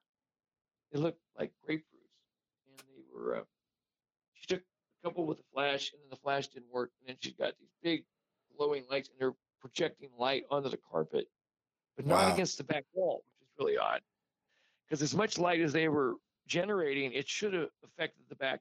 It was actually not a wall, but it was a white sliding door bedroom closet in her baby's bedroom. So all of that was going on, but there were lights, and like I said, Jeff never went back. He did go down. I think he might have gone down to Weldon, but I'm not positive. I have to think back on that. But he never went back to the original house. He was so scared after that. Well, when that hanging happened, Gary had get him down. And Gary was skeptical. Gary's an old high school buddy of mine from Ohio, and Gary is still around. Gary's back in Hamilton, Ohio, where I'm from originally, and he's still back there. I see him whenever I go back. And he was pretty skeptical when all that happened. But he was very brave too, because he took. Do you remember right after Jeff was hanged? Okay, I'm below the attic. I'm down in the laundry room talking to these ladies, and when we went down there, it was pretty quiet. And they go up and they're looking around, and Jeff wanted to show Gary where the camera had been pulled out of his hands the first night. And then, suddenly, all hell broke loose. We heard a noise, and I heard three snapping, like 3 finger snaps. Me Oh and my Jeff. God. Yeah, that's weird. I've heard that before. Me and the 2 ladies heard it. Yeah. Yeah, 3 snap. I think it's just something trying to get your attention or scare you or something. And then I've Jeff. had that. Yeah, I've had that happen before. It's quite alarming. Yeah. So you've had the same thing, the snapping fingers thing. Yeah. Yeah. And Yeah. one of the first cases I ever did was referred to me as was my brother's girlfriend's mother. She had been smacked by something in the house, an unseen force. And they had just bought this house and they moved out. And they told me the room that it happened in. So I went into that room. The house was empty, no power on, no water. Everything was shut off. No furniture in the house. I mean, there was another investigator, and I hear these. I'm like just asking the standard EVP questions or something. Somebody in here wants to communicate or something, something around like that. And I hear this in my ear 3 times, exactly like that. And when that happened, this shoe rack there was one shoe rack on the door. It lifted up off the door and slammed down behind me. I mean, it scared the hell out of me. I jumped up. I turned around and that thing was swinging on the door, and it was a big shoe rack. I looked at my buddy. I was like, "Oh my God!" I said, "I can't believe that just happened." Right? I mean, we were only in there like 5 minutes, and this happened. Oh yeah. Oh my God. But this snapping noise, we kept hearing it in the house, like everywhere we went. It's like it followed us, and you hear this. And I'm like, what the hell is this, dude? The snapping noises, man. It's like someone snapping in your ear, like pop, pop, pop. That's so weird. You said that. Did you catch any of the camera or the audio at all? And it had an attic, and oh yeah, we did catch it. And we caught this banging in the attic. Don actually went up into the attic, and I was like, man, I don't know if you should go up in the attic, because they were hearing noises too, like furniture was moving around in the attic. And it was one of those ones where you had to pull down the ladder to go up into it. And we're hearing these loud thumping noises in the attic, and we're like, dude, there's something in the attic. So we pulled the ladder down, and I'm like, I don't know if we should go up in there, man. And I said, well, something happens, what the hell's, I don't know what's going to happen. So this is our first case as a paranormal investigation team. We don't know what the hell we're really doing. We're just doing it, And we go up into the attic, and there's nothing there. There's like a couple paint cans and a little roll of carpet. That's it. It's totally empty. And we set a motion sensor up there, like a doorbell motion sensor, and we leave. Well, as we're leaving, Don sets off the motion sensor, and we didn't hear anything at the time. But when we went back and we started listening, the motion sensor goes off. It's one of those doorbell ones, ding dong, and it goes off. And we hear a woman's voice come through the motion sensor. It says, "Help me, please help me," through the motion sensor. But we didn't hear it until we got home and listened to it. And we're like, holy shit, that's a woman saying, "Help me, please help me," through the motion sensor. And he goes, how did we not hear that? I was like, I don't know. But then we were asking it to do things. Can you make a bang up here? And we were down on the first floor, and sure enough, it's boom. Like, can you do it again? And then it's like boom, boom, boom, boom, boom. Like I'm like, what the hell is going on up there? There's nothing there. Really? Yeah. It was totally freaky. And Don's like, should we go back up there? I was like, I think we're pushing our luck if we go up there. Like, you don't want another San Pedro thing. Yeah. And, we've had so many cases like that with this attic thing. We did a case right outside of Pittsburgh, in Newcastle. The little girl was sleeping in the attic. They had a walk-up attic. And it's just so weird, the things that you're saying with the San Pedro. This girl seen a white face above hers in the attic. Yeah. Over top of hers while she was sleeping. She woke up and there's a white glowing face above hers, and she was so scared that she ran out of the attic, ran down the stairs, knocked the TV over in her parents' room, and we went back and we investigated that case, and we captured some really disturbing stuff. Yeah. We Wow. we were on the they had a Ouija board in the house, and they said they used it. So, as an investigator, I got to look at everything, what's going on. Where's the Ouija board? I look at the Ouija board, and we're looking at it. Now, the family members are gone. We have the house to ourselves. And as we're looking at it, there's stuff going on the second floor that we don't know what's going on, but our camera's catching it. And Wow. this man's voice talks into the video camera, and it says, "I'll kill his kids." It says, "I'll kill his kids," into the recorder, into the camera. And the camera's not picking up anything visual, but it's capturing audio. And we captured it on 3 different devices in that hallway. And I'm like, we didn't hear anything until we went home and we started reviewing. And we're like, oh my God, there's a man. My buddy calls me. He's like, dude, there's a man's voice in the camera saying, "I'll kill his kids." And there was only 3 of us in the house. And we were on the first floor, and it's catching it on the second floor. And, I tell the client, I'm like, we captured a voice in your house saying something's going to kill your kids. And I said, you might want to think about maybe moving. And the husband's a big guy, probably about 6'3", 6'4", real big guy. And he's like, I ain't worried about no goddamn ghosts, man. Nothing's going to happen to me or my kids. So I said, okay, I'm just letting you know what we caught. We did catch something that was kind of disturbing. I've never had, something saying it was going to kill somebody's kids, and it's kind of creepy, And They get very malicious. Yeah, 2 months later, I get a call from her, the mother. They find the daughter dead in the attic, and she's only 14 years old, and I was totally disturbed by the whole thing. I mean, it was 14 years old. She was 14 years old, and they find her dead in the attic from a apparent heart attack. Oh. And I'm just like, this is not a coincidence. There's no way this is a coincidence. We get a voice saying it's going to kill his kids, and she dies 2 months later. And we went back they wanted us to come back, so we went back again. And I have a guy in my group, he's a total skeptic. I mean, a ghost would have to literally dance on his head for him to believe it's a ghost. But we take him in there. He's kind of like what your friends were. He's a total skeptic, and like what Jeff used to be. Yeah. Well, this thing happened to him. Right? We went back a second time, and when we went back, this thing didn't want us there at all. So I'm in the bathroom taking a leak. I got the door shut. This is a pretty kind of private moment. You know what I mean? And I feel this air kind of come up on me. Like someone came in the room, and I turned around, and there's no one there. And I'm like, all right, so I'm just handling my business, and all of a sudden, man, I hear this voice in my ear. Creepiest, scariest voice. If you want to say demonic, and say it was maybe sound like the Exorcist voice, from the movie. Right. And it said, there are many, but I am one in this creepy voice. And I'm telling you what, Barry, I couldn't get out of that bathroom fast enough. My ass jumped down those stairs. I jumped down about 6 stairs, boom, down to the landing, down another 4 steps, out the door I went. I sat out in my car for about 20 minutes. Those guys were still in the house.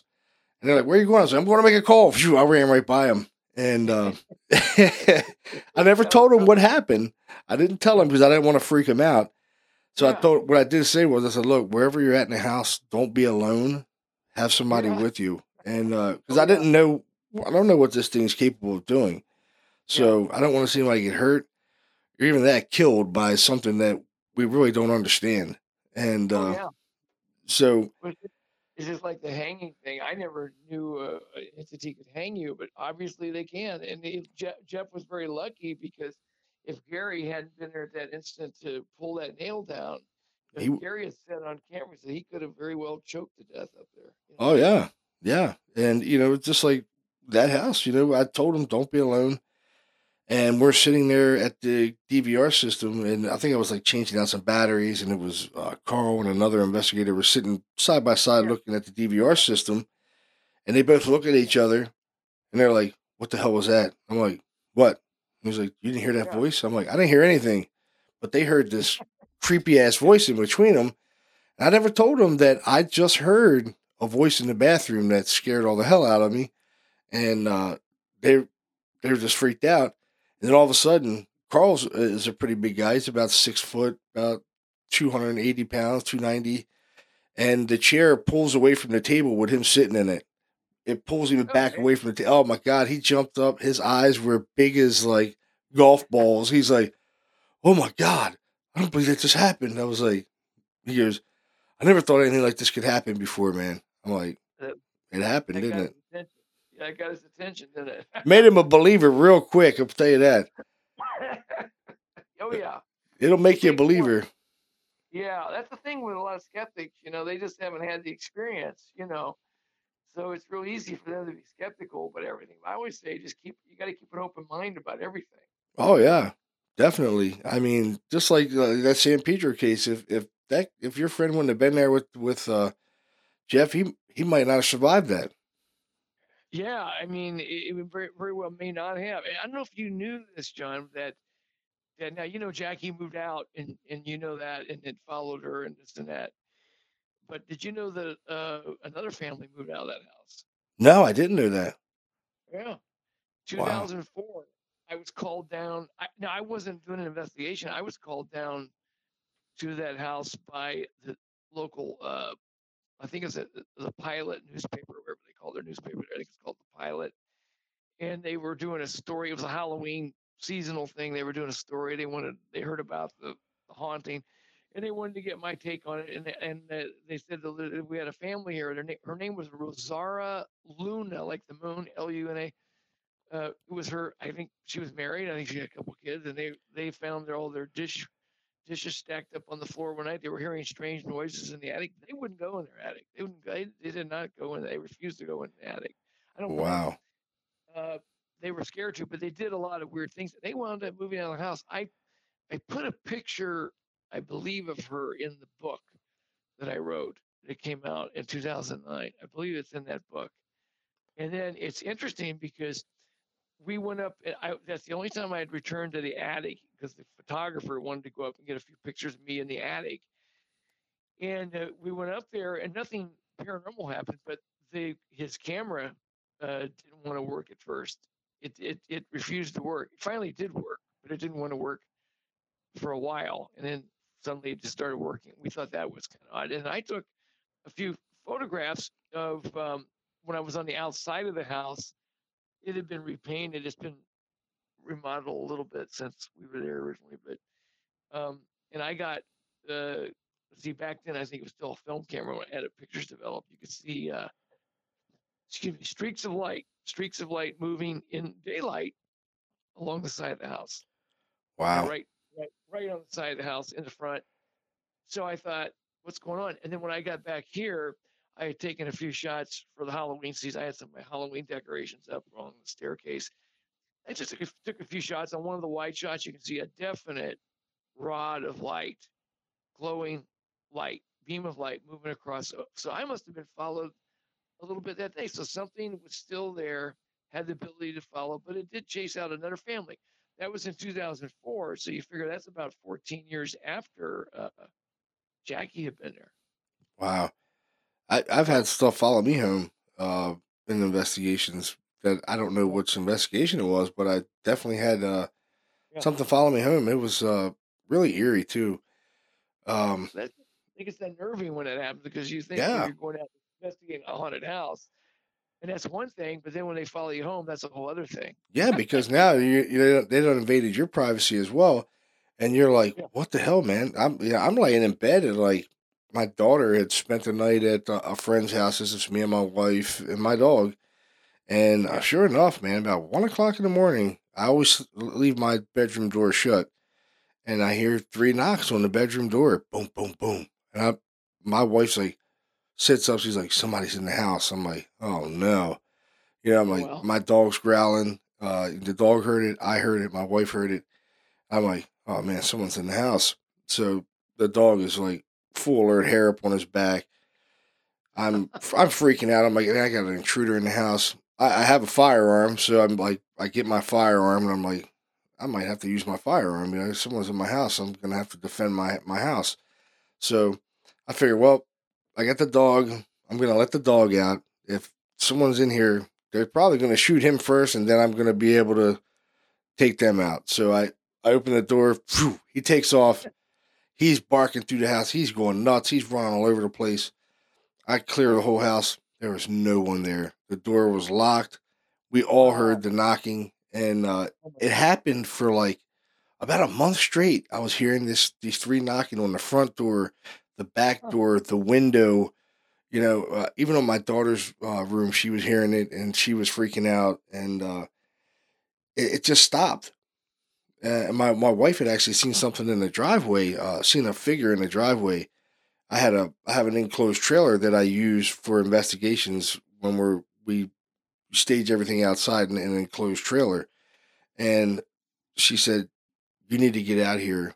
She was coming down the driveway and she seen a man go behind the trailer. And she goes, Oh someone went behind the trailer. They're behind the trailer. I haven't taken the lights off the trailer. So my bedroom faces that driveway. So I'm looking out the window to see if I can see who it is. And if there's someone there and I don't see anybody, so I get my firearm and I go outside and I search the area, search the woods. I kind of live in a wooded area too, and in the country. So I'm searching the woods. There's no one there, and I'm like, "There's no one here, babe." And she's like, "I seen a man come from the driveway behind your trailer." And I'm like, "There's no one here. I searched this whole area." And it was a little disturbing. And I'm like, even my daughter had came out of her room a couple of times. She's like, "Dad, there's something in my room." I'm like, "What do you mean?" She's like, "It just feels like somebody's watching me. Like oh wow. I'm scared." Oh Like, wow. yeah, and That's she actually scary. slept in our room, and she was a teenager. Oh She's like, wow. "Yeah, there's something in my room. I don't know what it is." She said, "But Wow. it's watching me." Yeah, and it's the risk you take doing this kind of stuff. You know what I mean? This is what we do. Oh yeah. Oh yeah. Yeah. And that's why I kind of started the podcast. Yeah. Because I definitely want people to be educated about these things are out there, and Oh can they yeah. hurt you? Yeah, they can hurt you. We don't know Mhm. the capabilities of what they can do. Right. We never thought that could happen, but boy, it sure did in the San Pedro case. And so it's out there. I think people have to be very aware that sometimes you may not know what you're getting into. You Yeah, know. yeah. I mean, when you guys went there, you probably were never expecting something like that to happen. No, no, not at all. Not at all. I mean, at first, it was amazing enough having the camera, Jeff's camera, pulling out of his hands, and all those things happening like that first night. And it didn't even shut one of our lights. It shut. I mean, the light in the house, all the lights in the house went off and on when I was doing the interview with Jackie the first night. I shot a quickie interview before we left, and all the lights just went off and went on. No explanation for that. There was nothing draining any power really, and no, but we didn't know what it would, escalate into. But it seems that when we invaded the crawl space of the attic, when we went up, when Jeff went up there that first night, it was almost like we had opened Pandora's box or something like that. Did you guys get any like foul stench smells, like death kind of smell? Oh yeah, I don't know if Jeff smelled it so much, but when we were up in the attic the first night, I smelled something kind of foul smelling, almost like decaying flesh, Yeah, I've smelt that before too. yeah, like that. And that's when I told Jeff, I said, I think maybe we should get out of the attic or leave the attic, Yeah, hell yeah. And so we were, and that's when, I went down first and he's coming down. That's when he was pushed by the large bony hand part on the back, that incident. It's just so So, weird. Like some of the stuff that you've experienced, I've experienced the same kind of stuff. Like you said, you read stuff out of the Bible, and the thing didn't like things being read out of the Bible. Well, we had a case like that too. where Yeah. the owner said that he seen this figure talking to his daughter at the end of the bed. She was talking to it, and it was a Oh, black figure, this tall black figure. And he was kind of a religious person, so he said his daughter was acting really weird. And he started reading inserts from the Bible, Psalms out of the Bible. And he said this right. foul stench came upon the room. And he said it smelled like death and kind of feces mixed. And as an investigator, you always take everything with a grain of salt because you do get some really whacked out people that are totally some of them are crazy. Uh, Yeah. they're having Yeah. psychological issues, and they're saying their house is haunted, they're going to get killed, and I mean I've seen it all. People saying they were Yeah. possessed, and I mean, oh my god, it's Yeah. been a whirlwind. Oh, And yeah. so we were investigating, and I heard a disembodied voice say something like, we were a nuisance." It was like, "You're a nuisance, right?" And I'm like, "Did you guys hear a voice?" And they're like, "No, I didn't hear anything." I'm like, "Thought I heard something say like we're a nuisance or something," and I did catch it on the recording. And right after that, I was like, "Well, Diana, why don't you read some inserts out of the Bible or Psalms like this man's doing, and see if we get this foul smell."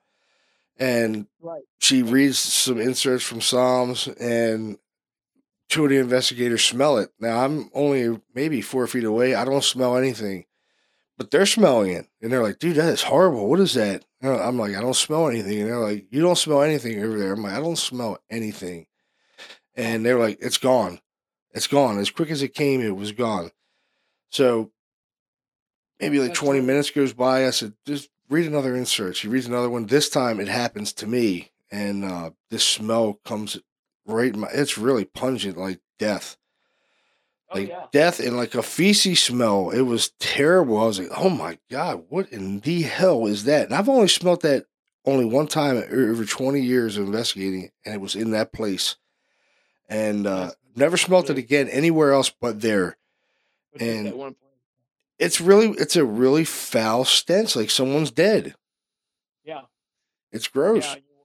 Yeah. It really is gross. So, I mean, there's all kinds of things that can happen during a haunting, but the fact that they can follow you probably was the most, intimidating thing. Yeah, I mean, how can you fight something you can't really see? Yeah, exactly. You know, Exactly. And like I said, Jeff was a total skeptic. I'm going to have to put you in touch with Jeff. yeah, I'd And, definitely love to talk to him about it. Is he still up and there talking about it? I'm sure he would. He's in the West Covina area. Uh, you know what? Email me. You have my email, right? Yes. Email address. Email me, and I will get his information. Also, another guy I'm sure he'd be more than happy to talk is Gary Bame, who pulled Jeff down out of the attic. Off that nail, bent that nail down to get him off of that nail. Oh, I'd definitely love to talk to him. Yeah, I love the story. The whole thing was just amazing. I've never experienced anything of that nature. Right. Um, in 20 years of, I mean, you see stuff like the Warrens with their Conjuring movies and stuff. I mean, that's like just movies. It's a movie. Yeah. You know, Yeah. Yeah. Exactly. I mean, I've never Exactly. been in a case where the house is totally erupted and things are flying around, and I'd love to see that, but I've yet No, to see that kind of thing. no, I am not seeing anything like that either. It's mostly, well, I have to base it on the San Pedro was the most prolific case. It was kind of like, um, things would happen when you least expect them. It Yeah, wasn't like, things flying around like that's something out of a movie or something like that. It was, I mean, nonstop. It was just things that, like when the hanging happened, we didn't expect that. yeah. When the thing was pulled out of his hands, we didn't expect that. But he's also had some kind of plasma or something that was like dripping out of the cabinets and stuff, right? Oh yeah. Before we go, that was the okay. That was the okay. That was just before the hanging incident. That was, I want to say that was late August, like around the 28th or 29th, something like that.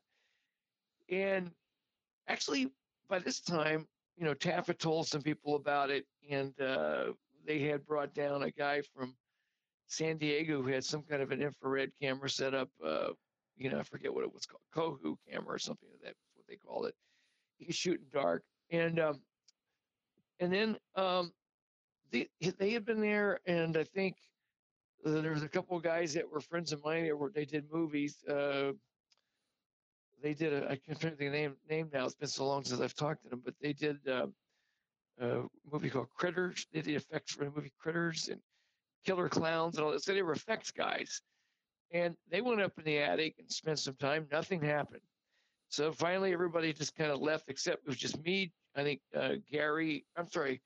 No, I don't think Gary. I don't think Gary. Jeff was there that night. Yeah, Gary wasn't there that night. And there was a guy named Bob Moss who was a friend of mine. He worked in lighting, did lighting for productions we worked on.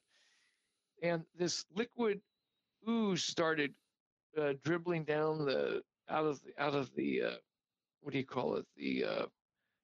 It's like a little nook there, A right where you curio go to. cabinet kind of thing.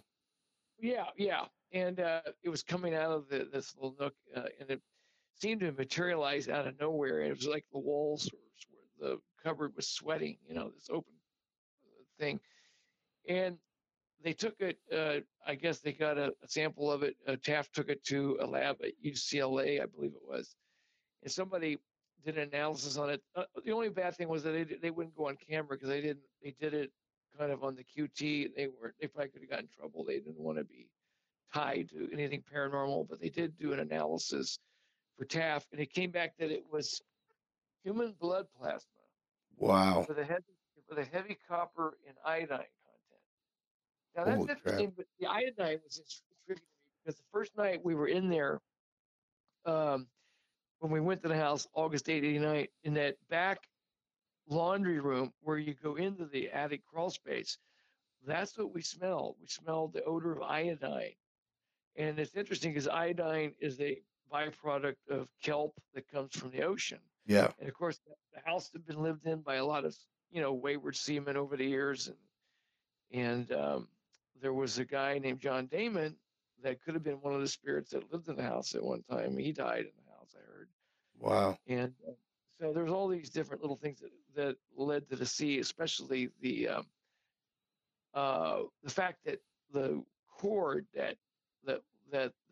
this, by the way, it was an old weathered clothesline cord that hung Jeff Wheatcraft that came out of nowhere. That cord was not up there before when we investigated, and it attached itself around his neck very tightly, and it was weathered. It was old. It could have been up. It looked like it was something, an old clothesline from 50 years ago, but it was pliable enough that it could hang a guy. But that was tied in a very specific knot. Now, none of us, I didn't know anything about knots. I don't think Jeff knew much about knots. And I took it to an old seaman named Luke Coolgis, who lived in San Pedro. And I think he was on the original documentary I did. I'm sure he's passed away by now because he'd be well over 100. But that was a bowline knot. That was a Oh, wow. traditional longshoreman knot. They used Yeah. it on Yep. hundreds of ships and stuff like that. They still That's how use that knot. They probably still use it. It's a non-slip knot, they Yep. call it, I think. Yep. And That's I a thought, Siemens knot. Siemens knot. And what is that doing there? Of course, it was a place where many seamen lived, but where that rope came from, I don't know. That rope also, that cord, disappeared. I kept that cord, and I had it in the apartment, in a drawer in the kitchen, and I wouldn't have thrown it away by any means. And one night, it was the night after we had taken a voice stress analysis test on camera, in which we all passed. That's a form of lie detector test. Only they measure. They do audio recordings. They measure the micro tremblers in your voice, and they can tell whether you're telling the truth. It's like a polygraph, but it's done with sound. And we all passed that. And Jackie had come over to the apartment, and I think it was Jeff, and Jackie. I guess that was us three. We'd gone, and we came back to the apartment after we'd gone to get something to eat, and they were going to get their cars and leave. And when we came back to the apartment, the back door started opening and closing, and it was deadbolted from the inside. Oh my So God. we'd walk out of the room, and you hear a noise, and you walk back in the kitchen, it would be open. At one point, it took a chair and put it on top of the kitchen table. Holy One of the crap. kitchen chairs. And I didn't notice it till like the next day or so. I looked for the cord. I think somebody asked me if they want to take some pictures. I have video of the cord. We have some photos, but but that cord was gone. It's almost like the entity came back to reclaim that thing. Wow. That reason, Wow. I don't know. That's I don't know why. creepy. It took the evidence. That is creepy. Yeah, so that was the other weird thing. Yeah, it was very, very strange. So, Oh my God. Wow. but well, John, it's been great talking to you, man. Yes, And sir, man. Thank you for coming on the show. I appreciate it. And yeah, yeah, you ever you're get out welcome. this way and you want to do Yeah, some paranormal stuff, let me know because I always have stuff going on. yeah, definitely. And listen, if you get any really good evidence on camera, I'm always, feel free to send me some clips or something like that. I'll send you that video of that stuff I caught in Ephrata, that black mass. I would love to see it. I would love to see it. Yeah, yeah. Send It's that to pretty me. awesome. But give me It's grainy because the camera system kind of sucked back then, but yeah, I know. they're nothing like now. But Yeah, yeah. But I'll get you.